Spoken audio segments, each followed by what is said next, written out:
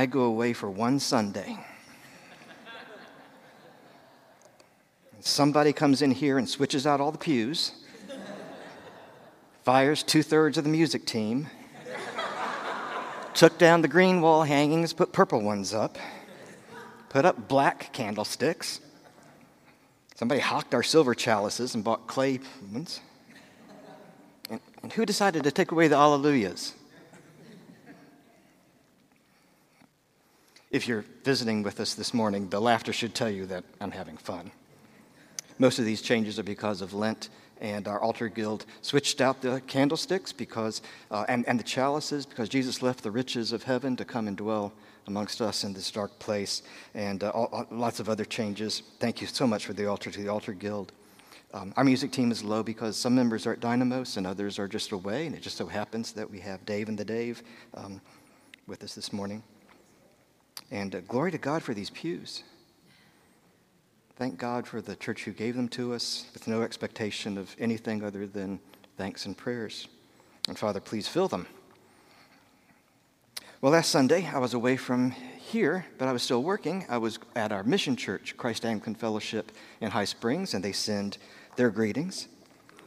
If you're new to Servants, you may not be familiar with this, but throughout our history, we've had several mission churches that we've had arrangements with, and one is Christ Anglican Fellowship in High Springs.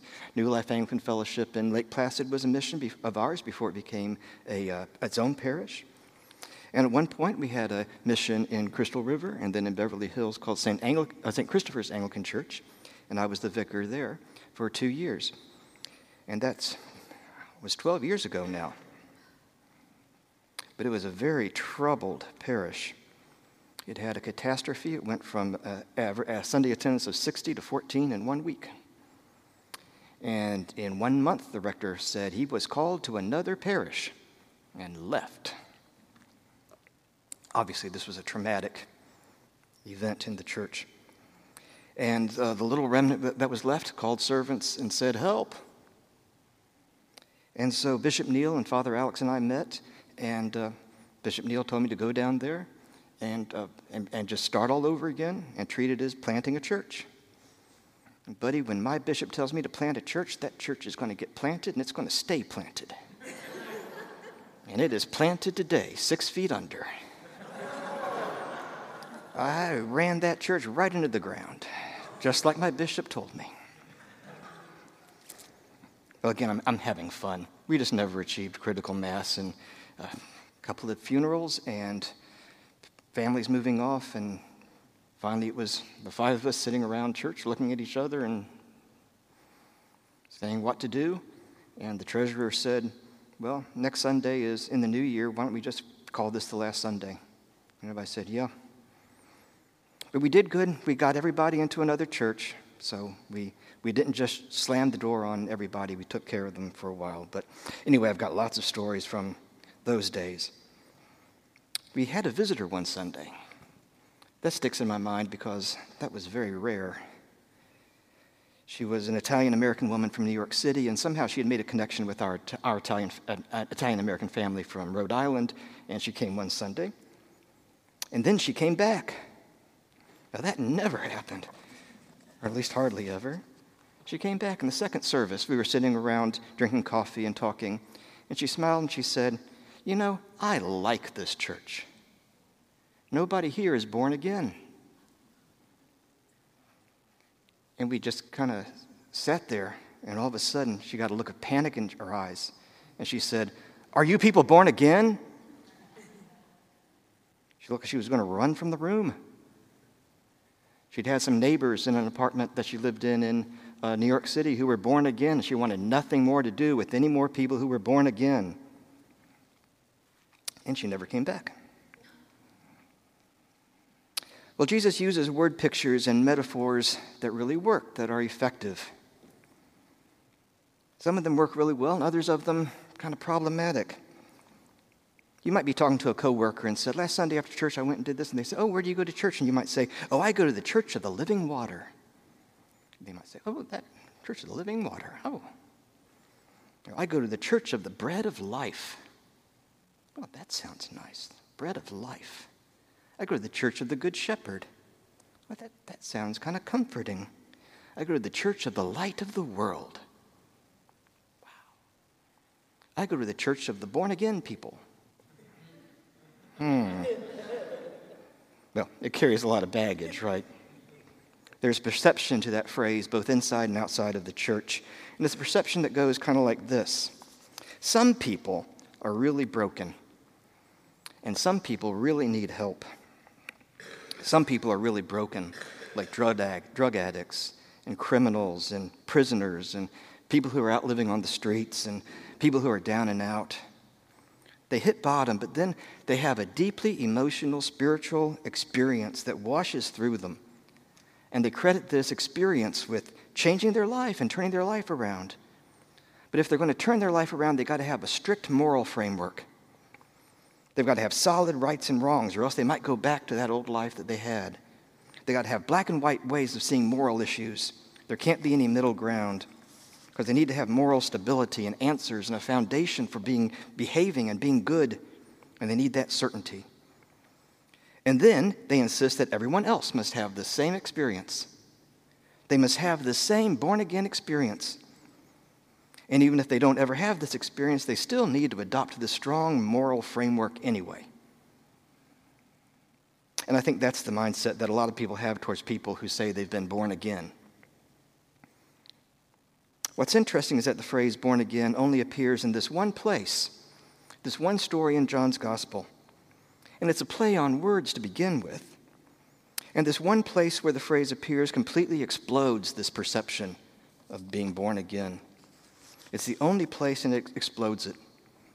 The world says that being born again is for broken losers, not people like me. But the truth is, we're all broken losers. Now, Nicodemus comes to Jesus. He's not at the bottom of the social ladder. He's not a broken person the way the world thinks about broken people. He's not a lost soul as the world thinks about lost souls. He's not at the bottom of his rope. He's the ruler. He's the ruler of Israel, a ruler of Israel. He's a member of the Sanhedrin, we find out later, the ruling council of Judaism. He's a rabbi of some distinction. He's famous. He's wealthy. He's educated. He's at the peak of his career. He's not seeking a new start to life. He's not a seeker like we used to talk about a few years ago, someone who's desperately looking for God. He's not someone whose life is on its last legs. He's a wealthy, powerful man. About 25 years ago or so, there was a major debate in American politics. And for you young people, back in the old days, we used to have debates about ideas. And this debate was about the federal funding of faith-based social programs. Now, the argument wasn't whether or not faith-based social programs worked, because everybody said they did. Study after study after study showed faith-based social programs are effective. The question was about federal funding for them. Okay. But you would read columns in the Washington Post and the Wall Street Journal and the New York Times, and these columns would say, the issue isn't the faith-based social programs, because religion works for, those people over there. Religion can really help people like them. Not much of a suggestion that it would help New York Times columnists, but people who really need help, religion can help them. Nicodemus isn't one of those people over there. He's at the top. When it comes to Jesus by night, maybe it's a dramatic scene. It was a dark and stormy night. Maybe the wind's blowing, we see in verse 8. Maybe. But Nicodemus has come to do some backroom dealing with Jesus, some politicking. Jesus is this rough Galilean carpenter, and he's getting a lot of attention through his teaching and his signs, and he's becoming really popular. A guy like that could be very useful to some of the major players. And the Pharisees are the strong element in terms of religious stuff, and the Sadducees are the strong element in terms of political stuff, and there's always this tension between them. And Nicodemus is recruiting Jesus to his side. Nicodemus represents the religious establishment, and notice what he says. He says, "Rabbi, we know that you are a teacher come from God, for no one can do these signs that you do unless God is with him." He says, we know, not I know. He's speaking for a group. He's saying, we like a lot of what you are doing here. Maybe you can lay off a little of the criticism about the Pharisees. We want to work with you, We help you, you help us. So first, he's not a broken spiritual speaker. And in fact, he seems to have no emotional response to Jesus at all here, no sudden spiritual insight. But instead, he listens, and he asks questions, and he listens to the answers. And maybe John is telling us that's the starting point, listening. So he's not a broken person the way the world sees broken person. Secondly, he has no need for a moral framework to make sense out of life. Come on, he's a Pharisee. He's got the strongest moral framework there is. He follows the law of Moses. And he's a rabbi, a teacher. Jesus even calls him the teacher of Israel. Nicodemus is not a man who needs to get religion. He's got religion. He doesn't need a systematic way to make moral choices. He's already got that. And finally, it's clear, although not stated, but it's clear that there isn't a common experience to being born again. We don't see any immediate response from Nicodemus at all. And yet in the very next chapter, we see the Samaritan woman having an incredibly emotional response to being told another metaphor that Jesus is the living water. The story of Nicodemus has practically nothing to do with the common perception of being born again. Lots of people come to faith in lots of different ways, and each is unique. So then, what does it mean to be born again? Specifically, what does it mean that Jesus says you must be born again? Well, again, first, this is a metaphor. It's a word picture. It's only used once, and it's not a technical term. So let's not get too hung up on exactly what that term means. It's a metaphor. And the theologian J.I. Packer explained that the word regeneration, which shows up in Scripture and in our liturgy, especially in our baptism service, doesn't always mean the same thing. There are different ways of thinking about regeneration and being born again. But there's also a word play. Because in Greek, the same phrase, born again, also means born from above. Born again and born from above. Now, how can the same phrase mean that? Born again and born from above. Well, actually, it kind of works like this in English. What if after the gradual, before I read the gospel, after the gradual, let me start all over again. After I read the gospel, and I came up here, and the music team, both of them, came down, and I said, nope. Let's try that again. Let's try that one more time from the top. And David said, what? You want me to go get rope climbing equipment and for me and Dave to climb up to the top of the roof and sing the song again? I would say, no, when I say from the top, I mean again. Start at the top and do it again. From the top to the bottom, right? That makes sense to us in English, right? Well, in Greek, it means the same thing. From above means again. From the top. Let's do it again one more time from the top. By the way, the gradual was perfect. Seriously. I'm going to have Nikki send out an email with the lyrics and say, read these again. Just sit down and read them and think about them. So that's, you see, why we have this silly conversation, Nicodemus, about, do I have to crawl back into my mother's womb and be born again? No, I mean from above. But Jesus goes with it. He says it means the same thing. You have to start over. All you've accomplished hasn't gotten you anywhere. You have to start over one more time from the top and do it again. Now, who does this message appeal to? Telling successful people, you have to start over. Or unsuccessful people, you have to start over. To one group, that's bad news. I got it made, I'm a success. You're telling me I got to start all over. To the unsuccessful person, that's wonderful news. I get to start all over. People who have it together, you have to start all over. Or people who haven't got it together, you have to start over. Good people, you have to start over. Once more from the top. Or bad people, you got to start over.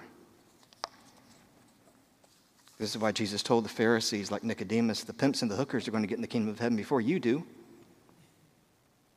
Why? Because they want to start over. And you think you got it made. Not that the Pharisees are, not that the pimps and the hookers are more morally pure. The point is we're all sinners. None of us are righteous, no, not one. The idea of starting over appeals to the people who haven't been successful, the people who haven't been good. But the deal is none of us have been successful morally, and none of us are good. All of us need to start over. And that's good news to people who realize their problem. And it's terrible news to people who refuse to see their problem. So what does that mean, starting over? Does it mean trying harder?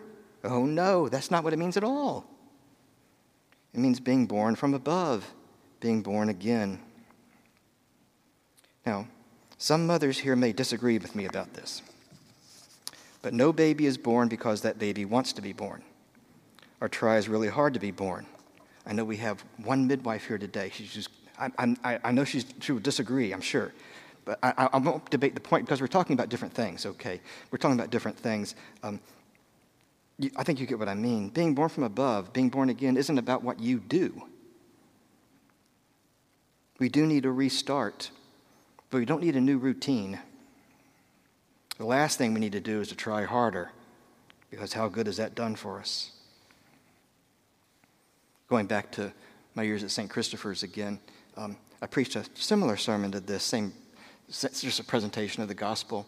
And during passing the peace, Cliff, my senior warden, such a great guy, he's a big bear of a guy, gave me a hug and said, "Father James, you're right. We just got to keep working harder. And maybe God will accept us." So we passed the peace. I came back to the front and I said, "Okay, we're going back to the sermon." Because apparently I even said, that's not what I said at all. Look, a restart is not just a new routine. If you got a farm and you got lots of oranges, and you say, you know, I'd rather have peach trees. I'm going to put more fertilizer on the trees. Well, you get bigger oranges. You get more oranges. You say, I'm going to, I know what, I'll prune the orange trees, and then I'll get peach trees. Then I'll get peaches. No, you just get more peaches, more oranges. You have to have a radical change, and you can't make a radical change. That was in the collect for the day that Mother Susan read at the start of the service. Almighty God, you know that we have no power in ourselves to help ourselves.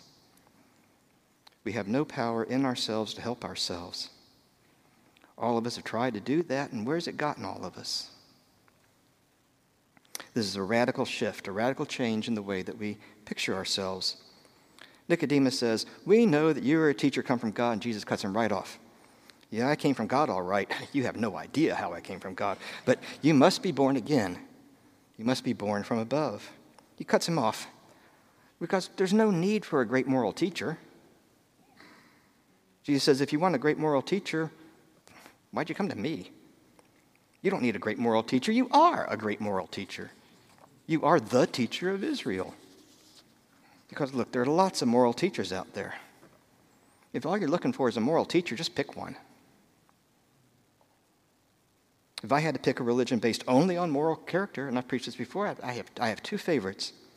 If you want to be a better person who is respected in your community, then become a Sikh. The Sikh men wear turbans. You know why they put the turban on their head? Because that's a signal to everybody that if you're in trouble, find a man with a turban, because that man will help you. And every Sikh man carries a dagger. Sometimes it's a little bitty, short ceremonial dagger. Sometimes it's a serious dagger. You know why? Because they are bound by their religion. If they see somebody who's being attacked, they have to go help that person.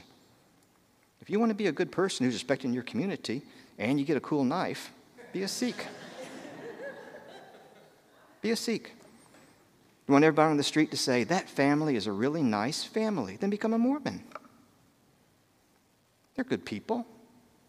I mean, if you want a good moral teacher, pick one, because there's plenty of them.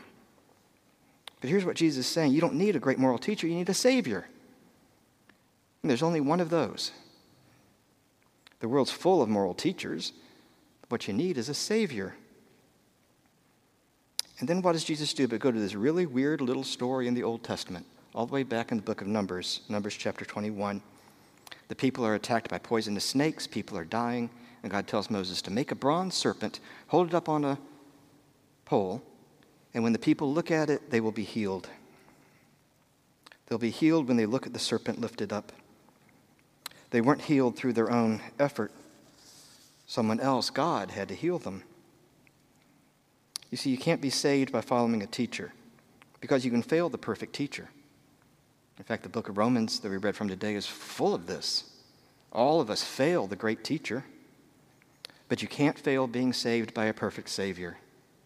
That's what you need. Now, John doesn't record the end of this conversation, but Nicodemus listened, and he thought. He listened to Jesus, and he kept thinking about what Jesus had said. The next time we meet Nicodemus is in John chapter 7, 4 chapters later. It's a meeting of the Sanhedrin, and the religious leaders have gathered, and they're asking each other, what are we going to do about this Rabbi Jesus guy? And Nicodemus says, well, does our law judge a man without first giving him a hearing and learning what he does?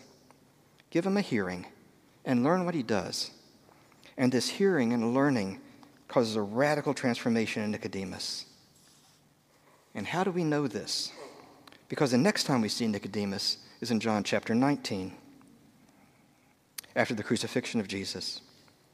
After these things, Joseph of Arimathea, who was a disciple of Jesus, asked Pilate that he might take away the body of Jesus, and Pilate gave him permission. So he came and took away his body. Nicodemus also, who earlier had come to Jesus by night, came bringing a mixture of myrrh and aloe, about 75 pounds in weight. So they took the body of Jesus and bound it in linen clothes with the spices, as is the burial custom of the Jews. Seeing Jesus hanging on a cross radically transformed Nicodemus. And how do we know? Because Joseph of Arimathea and Nicodemus are men, and they took on women's work by anointing the body. That was the job for women, to wash and then anoint the body. By the way, that's why the women went to the tomb on Sunday morning, because the men had anointed the body, and they were going to make sure it was done right. Why do you think they went back? Nicodemus put 75 pounds of spices on Jesus. And women said, they didn't do it right. We'll go back. And what did they find when they got there? An empty tomb. There isn't a formula to being born from above. There isn't a model to match to being born again. How do we start? Well, Nicodemus tells us, I think, listen and understand.